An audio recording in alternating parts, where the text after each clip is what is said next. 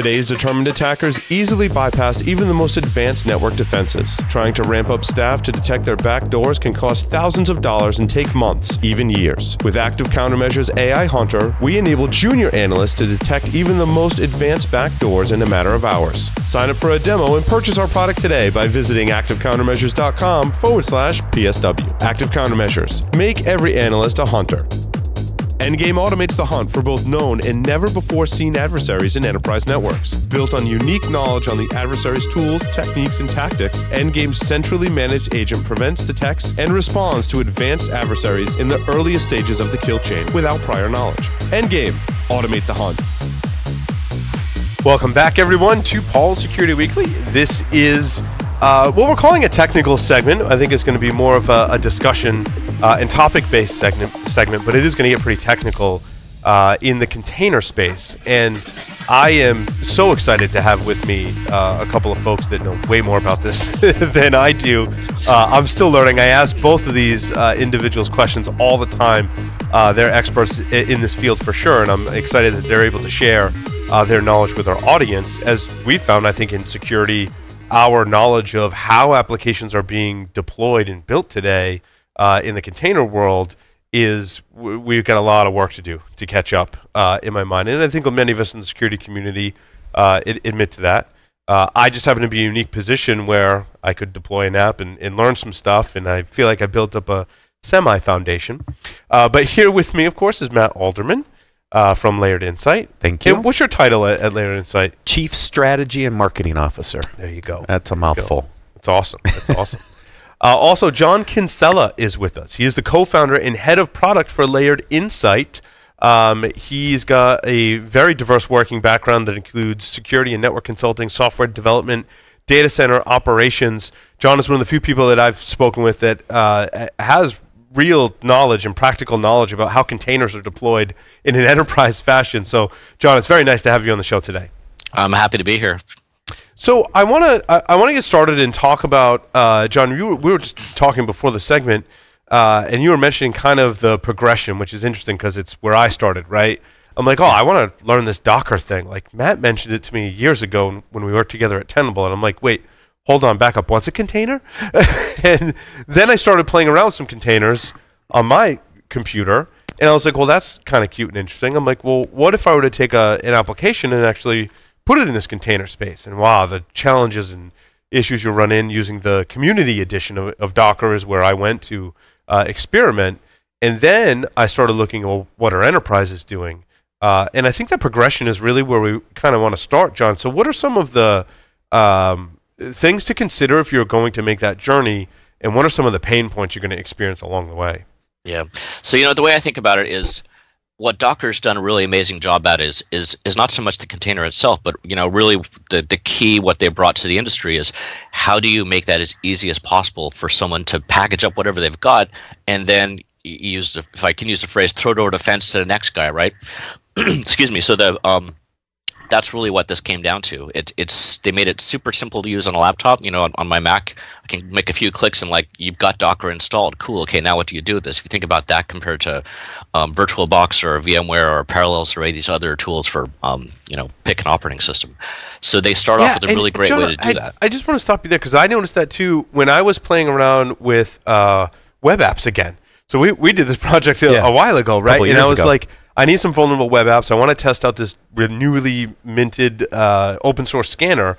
And with one command, to speak to how easy it is, I had a vulnerable web app running. I'm like, where was this 2 years ago when we were testing it? I'm like, it's literally one. Once you have Docker installed, it's one command and the app is running. I'm like, that's awesome. Yeah. It's amazing how much trouble some people go to create a vulnerable web application and put that out in production. But yeah, nowadays it's really easy. Mm-hmm. So yeah, it's and that's what it makes it so super attractive to people. And you get the developers look at it like anytime you can make a developer's life easier. Mm-hmm. Any of us security people know this, right? If we can make it easier for them to see a scan or see the results or fix something, that's ease. We're all lazy people, and that's what sort of got Docker really. Got that traction in containers. I tend to use Docker and containers interactively, but they're a little bit. One's a brand, one's not. So you take that and then like, okay, how do you get that running outside of your laptop, right? So one of the things which Docker was supposed to solve, and this is sort of the interesting thing, it was supposed to make it really easy, as I just said, to package this stuff up and run it wherever you want. But I just said at the same time, it's really not easy to do that. So very, very, the goalpost sort of moved, but the problem is still there. So now the problem went from like, how do you able to take that application and run it consistently with the same versions and the same frameworks and everything installed. You've just sort of moved that problem down in a way. So suddenly now it's like, okay, well, how do you run 10 of those? How do you get the storage right? How do you make sure it's secure? And that's sort of the first sort of humps and bumps that people have to jump through to get to that, right? So people start thinking about Docker Swarm, moving over to like, Amazon or Microsoft Azure or maybe their own data center, and then Docker did a really great job of making a Swarm cluster easy to set up and get running, right? It's not clicks, but a few types, and suddenly you've got nodes that are able to talk to each other, servers that are able to talk to each other in a secure manner, in a secure key exchange. And then, okay, now you've got your next learning curve of how do I actually get my container running on that and communicating with each other across it, and service discovery, and how do I find where my database is. And so you go through your next sort of set of humps there. And we've gone through this at Layered Insight over the last 2 years, right? So we started with Docker and then Docker Swarm and then Docker Swarm mode. And, we've looked at OpenShift and Mesos, and now we're on to Kubernetes. And at each sort of hop along that way, as you get bigger and the number of containers you have running really grows, and then you start scaling out to handle bigger loads, you just have to go back and go, how do I do this again, right? WordPress is a good example. You can get a WordPress container. People are familiar with that. You got a WordPress and runs on PHP and then some sort of a database. Okay, that sounds cool. Well, we can set up a database in Docker. That's simple. You delete the database stops, or you delete it for some reason. The first lesson you learn is, I need my data volume that the database uses has to be on a separate volume. So when I delete my container, I don't just delete my data. So you figure out that sort of bump in the night. Yeah, it's very. What I found in just that aspect, John, was that, like in school when I was learning to program, they're like, keep your logic separate from the data, right? I'm like, all right, well, that's cool. But then when you get into containers, it's your data is not even just separate from your application, but it's also like separated from your operations and infrastructure. Like your data is a separate volume, and not only your application, but its infrastructure it needs to run is also separate from the data, which I think is a different way of thinking about like how you configure and secure your application versus the networking and the connections versus your storage was totally different when I went to containers. I was like, I need to like rethink how, because storage it's so different. The beauty of containers is you can bring them up and bring them down, but storage has to be persistent. It needs to be there for something to connect to. It took me a long time for this very important phrase to really sink in and understand it. I had to work with Docker for probably 8 months before I truly understood that containers are immutable. And that was the hardest lesson for me to learn, because I had learned from racking traditional hardware and using Linux operating systems, similar to our collective backgrounds. And that was just a hard thing to overcome. Yeah, so let's run with that one for a second, and I'm going to tell you my favorite thing I love to talk to people about in containers, or love to expose people to. So on that WordPress example, when you've got a single website, that's fine, and you've built your immutable container, and you've got your WordPress plugins you want in there, and you've uploaded your images, and Matt's gone through this with us with our website. And suddenly now, okay, well, as your load starts to increase, you want to load balance that guy. Mm-hmm. Okay, well, now you need shared storage. How do you do shared storage in containers?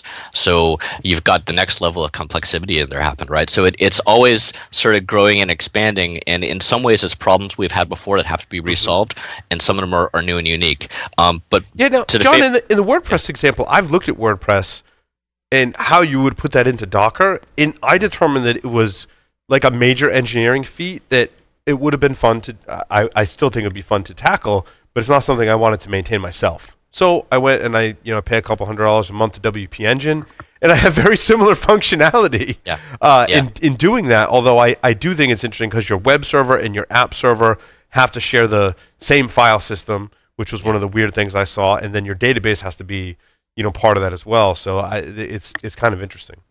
It's interesting, and WordPress is sort of a really great example for this in several ways. It's one of the, we were talking about the ability to spin up a vulnerable application in one click. Yep. WordPress, there you go. Right. For some of us who have run WordPress, I used to run like web hosting services for people.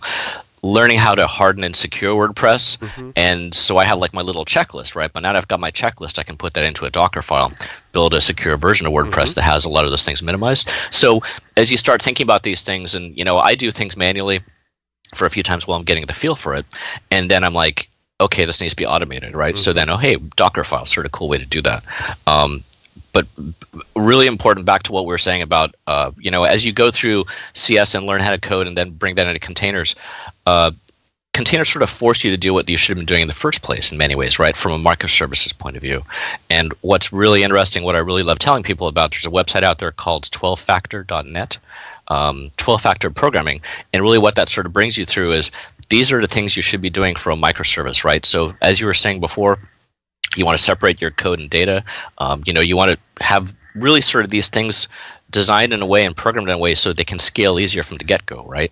Otherwise, if you're taking a legacy application and trying to bring that into a container, it suddenly becomes a lot of whack-a-mole. I think that even just in doing that, what I learned was it's more secure, in my opinion, than it was originally. In other words, if I take that legacy application and its entire, and not just the app, right, but the entire infrastructure that is running on the database, the operating system, the application server, right, and I push that into a container environment, I can really define like exactly what ports are open, what packages need to run. Like I'm limiting my attack surface just by the sheer nature of moving in that direction. As long as you're not doing something silly like putting in a privileged container or some other root access into that environment. Yeah, but yes. Yeah. Or stuffing, everything into one big container and giving everything access that's to everything. That's what I was going to say. Right. Yeah, it's the promise is there, right? The promise of what you can do with it, but it takes a bit of, I'll say, focus and determination in some ways to really make sure you hit that point. If you go out to like Docker Hub, there's sort of the public common place where people go for Docker images. Public images, you'll find like Ubuntu, CentOS, RHEL, all these big, fat, crazy, what we're used to guys who've been doing, virtual machines or bare metal for the last few decades. You'll find things which look and feel familiar. But if you go and you start taking those and putting those and basing your software on it in containers, you've now got a full OS in each container, which means you've got the footprint of that full OS, right? And that's what you want to try and get away from. So how do you know what's in that container image? What packages are installed? Are they up to date? Who's patching them? Does that need to be installed? So that's a lot of things people need to sort of think about. There's different ways you can approach and track that down. And I think that's the mistake that I made too, was I thought of a container more as like an OS that was running an application, but it's really just the application. And what me, like, older Linux person, not as much experience as many out there, right? Like Hal Pomerantz is a god in my mind when it comes to Linux and Unix. But I was like, what happened to systemd? I'm like, it's gone. And then I reached like another plane of enlightenment where I'm like, oh yeah, that makes sense now. It doesn't matter because it's not an operating system. It's just the application. So you don't need something like systemd. Yeah, I mean, best practice for a container is it should be a process, right? So if you really drink that and are able to go down that path fully, what do you need to support a single process, right? That takes a little more determination and focus to get there, but at that point you should have a container image, if that's what you're doing, should be a few megs, right? And no bigger. Yeah, but I think that's part of the problem with like Docker Hub and in the different repositories is you have a lot of those underlying system libraries that have a lot of stuff in it that you don't necessarily need. So if you're using them, there's probably a lot more there than you actually need if you're going to go to a single process level, right? You could strip out a whole bunch of stuff because why would you need, a bunch of these other system libraries sitting in there, right? But they're there in some of these base images that sit up in these public repositories. So, John, how does an enterprise that has fairly complex application, I mean, they're obviously not going to use a community edition. There's other platforms they're going to be pushing their application to. So, like, if you're a security person who's working for an enterprise today and you kind of get the feeling your developers might be moving your enterprise-level applications up into this container world, what are some of the tools and techniques and gotchas in that arena?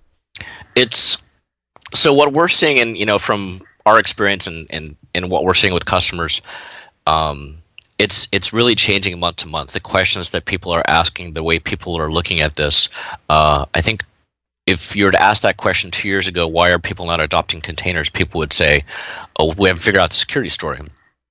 As people actually got closer to containers, what they really started saying is, we haven't figured out the container story. So are we going to use Mesos? Are we going to use Kubernetes? Are we going to use Docker, Swarm, OpenShift, GKE? We now have Amazon's AKS, I think it is, or Microsoft. So which one of these type of things?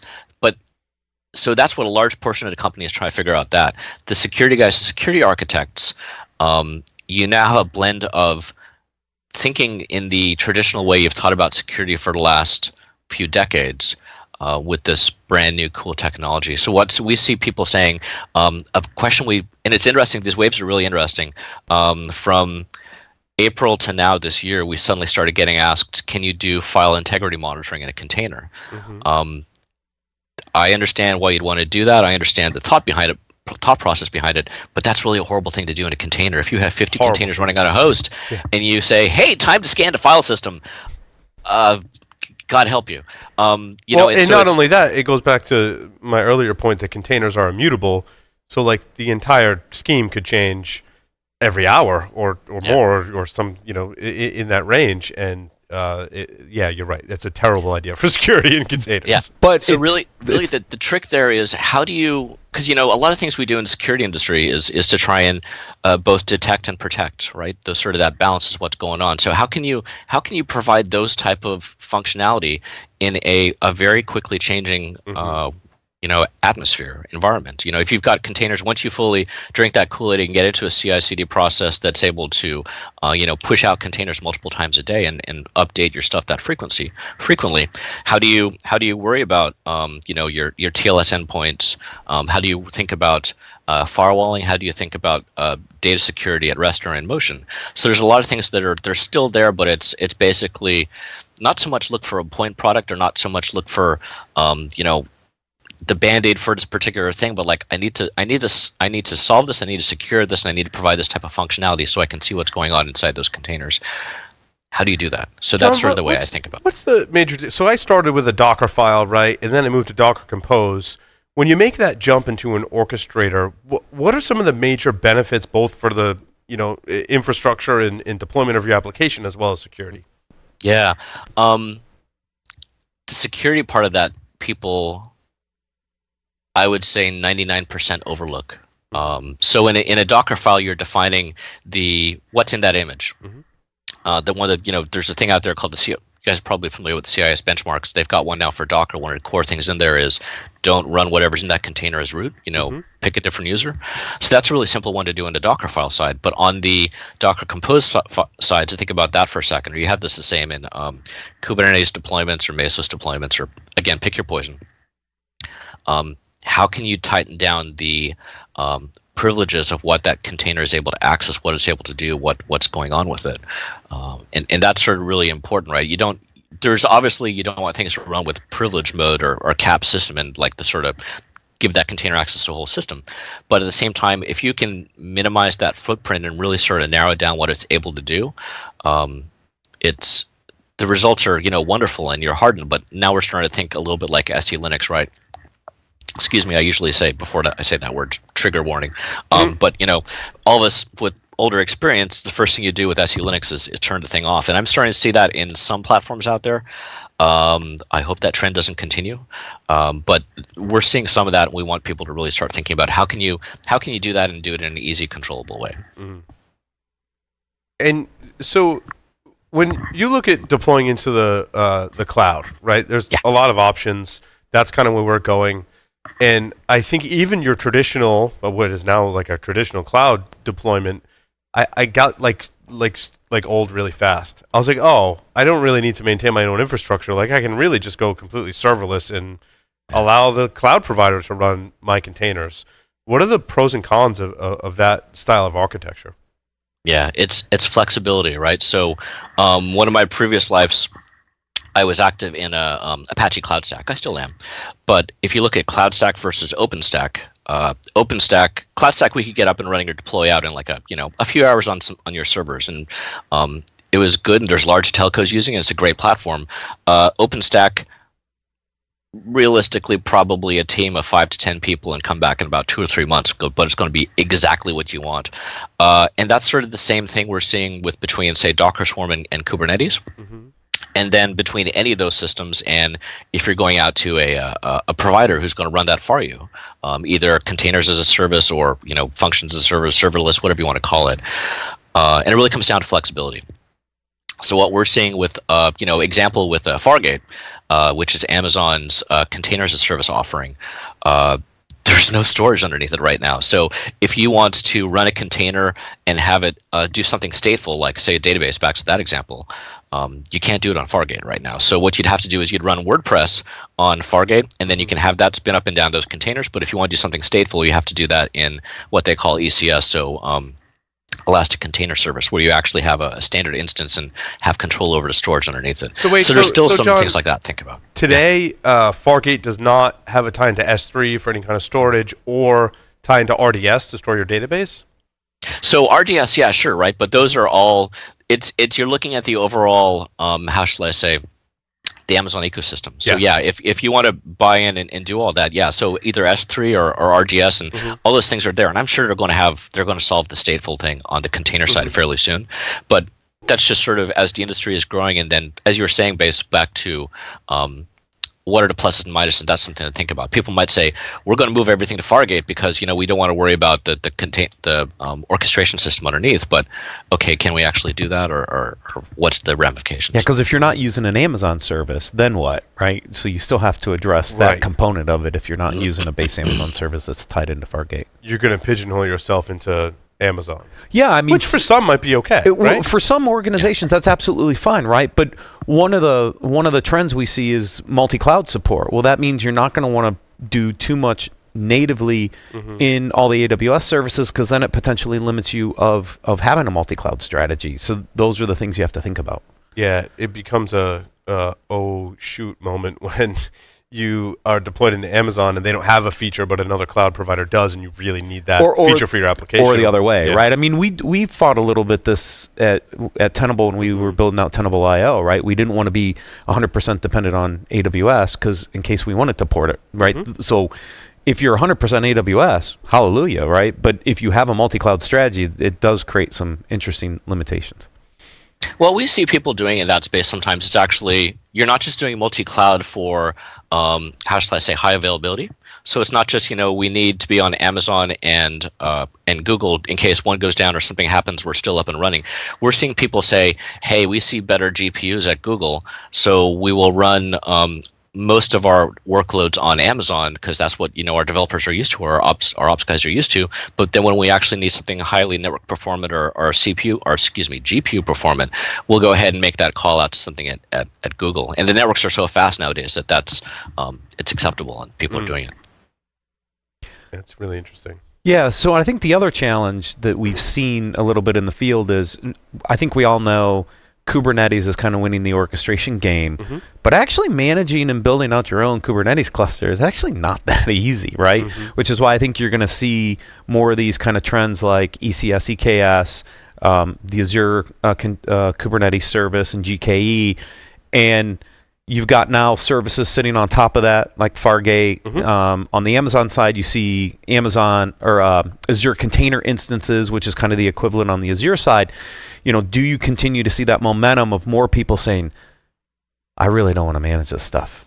And if I don't, great. But, think about the security implications of that when you don't own the infrastructure anymore, because that means you're not installing privileged containers or kernel plugins because you don't own that infrastructure anymore as you kind of move up that stack. Now, if I own my own infrastructure today and I have Docker, and then I'm looking to move to Amazon hosting my containers in some capacity or Microsoft hosting my containers in some capacity, what's that transition like? Because it's not really, Amazon and Microsoft aren't really running Docker, or like how do I need to convert my Docker files? Like, how do I make that leap? Is it a lot of work to do that?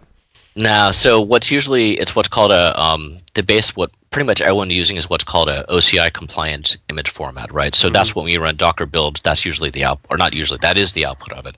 So once you've got that container image, you can run on my laptop, public cloud, private cloud.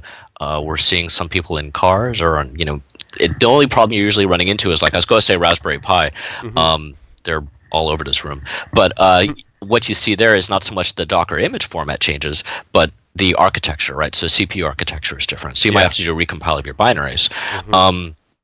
But yeah, so that's what's sort of interesting and light, and really the way we've done the technology that we have is by adding our security into that container image, wherever you run it, we're there and we can keep going with it. And that's sort of our thought process behind that. How can we, and this goes back to what I was saying before, how can you, in general, look at this really cool new technology and apply security concepts to that? So not so much taking the same old firewall or IDS or that type of concept, but how can you do something that gives you the same security but thinking about it in a more modern fashion? But now, what you may have deployed is your registry service, right? Because if I've got my own Docker registry service, do I have to use Amazon's registry service or Microsoft's registry service? And when I change, probably all my build scripts and automation has to be adjusted as well, right?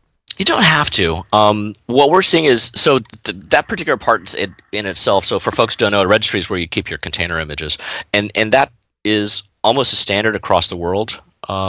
There's some little changes here and there, like at Amazon's with their ECR, how you do authentication is a little bit different. Sure. But usually Docker pull, Docker push, that's going to get your stuff moved around in one environment or another. People usually want that registry to be close to where the execution is going to happen, right? Because if you're pulling those images and they're fairly big, you don't want to incur the network charges, and you want to be able to do them quickly. But it's a pretty standard puzzle piece nowadays. That's awesome. I think, John, I think you know this, but I think right now Fargate was supporting ECR and eventually going to open support other repositories and registries. But I think Fargate was very tied to ECR initially for full Initially, yeah. Yeah, for our stuff, we have we've got a few different registries, but like the stuff that we're pulling that we run on Fargate, we're able to do both a mixture of ECR and pulling from our own private repos. That's awesome. What else do security professionals need to know today, in your opinion, John, if their organization is looking or moving towards deploying applications on this container system? What are some of the things security professionals need to know to have those conversations and make sure security is part of the process? So there's two things there. One is sort of more about the application running in the container, and then the second is the overall, how do you run these things and what's going on. So it's let's tackle that second one first. If you think about what we're talking about Kubernetes and these different environments. How do you actually run things in there? Do you give developers access to say, go ahead and run 10 copies of this? Do you try to put some sort of gatekeeper around that and actually limit or control? Because at the end of the day, these are shared services, right?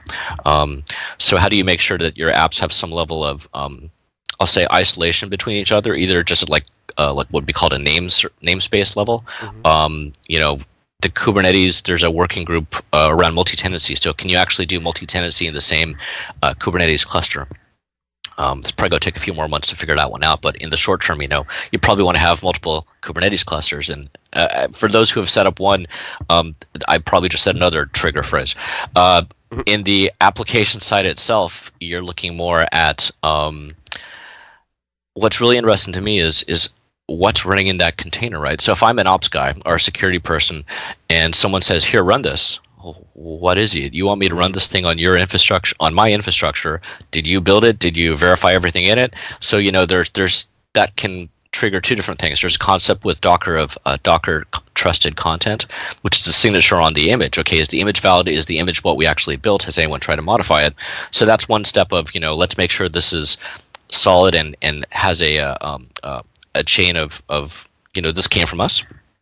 But then the second part is, okay, even still with that, what's in this thing? Do we know the application that's running?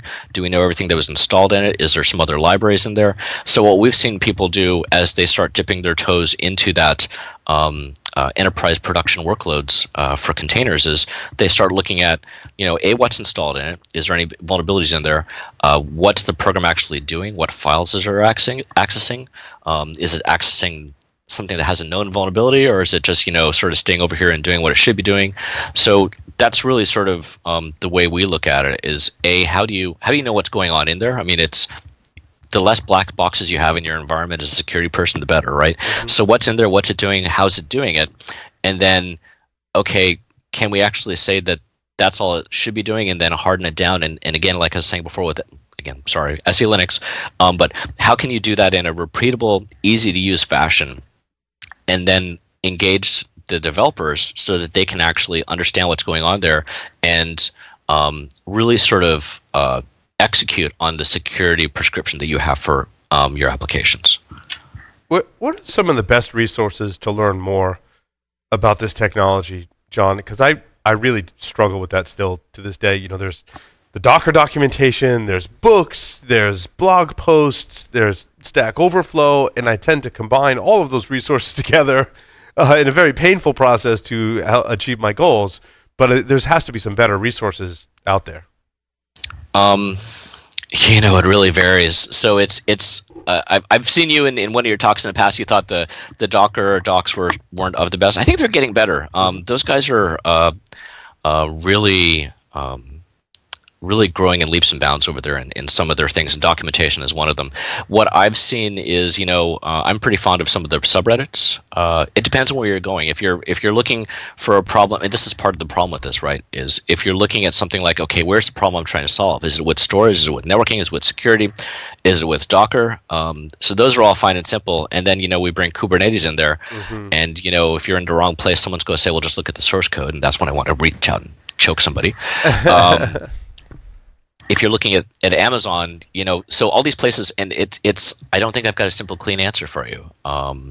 It's to me, a lot of the resources, and the reason I pick on the Docker documentation is it's more the resources available are a list of ingredients, but they're not the actual recipe that tells me how to cook the meal. Like I got to come up with that on my own. Right? You do. Yeah. And I think probably the best thing there to do is try not to be on the bleeding edge, right? Because if you're on the bleeding edge, unfortunately, you're going to have to be looking at source code. And I think that's probably partially why the organizations like enterprises are 6 to 12 months slower than people were expecting them to adopt. But at the end result of that means you can go out and look at Stack Overflow, or when you Google on an error message, you actually get something useful back from someone else having this pain before. Right. I think that's probably the biggest takeaway there. And this market's going to continue to mature and grow. I mean, Kubernetes only won the orchestration game probably a little less than a year ago when Docker, announced at DockerCon last year in EU to support it. So that's going to continue to evolve. There's more resources coming out all the time. There are good places to go for articles and stuff on the higher level problems, but when you dig into some of the technical stuff, it's a lot harder to find. It is. But that'll get better because I mean, in my mind, this technology, the benefits far outweigh any challenges that we're experiencing today. Like, I think it's well worth the effort to learn this technology and begin using it in your environment. And it's not a magic bullet, right? Because those don't exist in our industry. I think there are certain cases where it probably doesn't make sense to move into this space. But the developers are driving the activity here. Mm-hmm. And I think that's what security professionals have to understand is the business and the development teams are driving this. This is all part of digital transformation projects to keep companies agile and in front of their customers and continue to grow revenue. Security they'll have to figure out how to embrace it at some point. They cannot sit there and just say no, because it's happening right now. When I did my session at Rocky Mountain ISC last month, the one question in the audience was, where do I start? I'm like, go to your development teams and ask them, are they developing on containers? Because if they are, you need to sit down with them and start to understand this like right now. And I think most security professionals, and I think you saw a little bit of this in your session at Source Boston, they don't realize this is actually happening today. And they're not in the discussions, and they should be in the discussions. And what's interesting is you can see them kind of fall like dominoes and get on board. Like once you get through an hour-long presentation, their gears start turning, and they're like, I get questions after, which is very encouraging to me. And they're like, so if I've got this project and I want to use it for containers, like, does that work? I'm like, yeah, that's an awesome use case. And so now I think they're like, oh, they're going to go do it. And then the knowledge and the experience is going to start bleeding into their jobs, and their developers going to use it. And they're like, oh, I understand that now. And here's how we think we can apply security, which I think is going to be a moving target for some time. Absolutely. I think It's really interesting, right? So I think the people that are putting time into this now and really embracing it, I think it's going to be time well spent. So if you think about if you're doing a secure software development lifecycle, the quicker you can get, sooner you can get involved, the security folks involved in that process, right?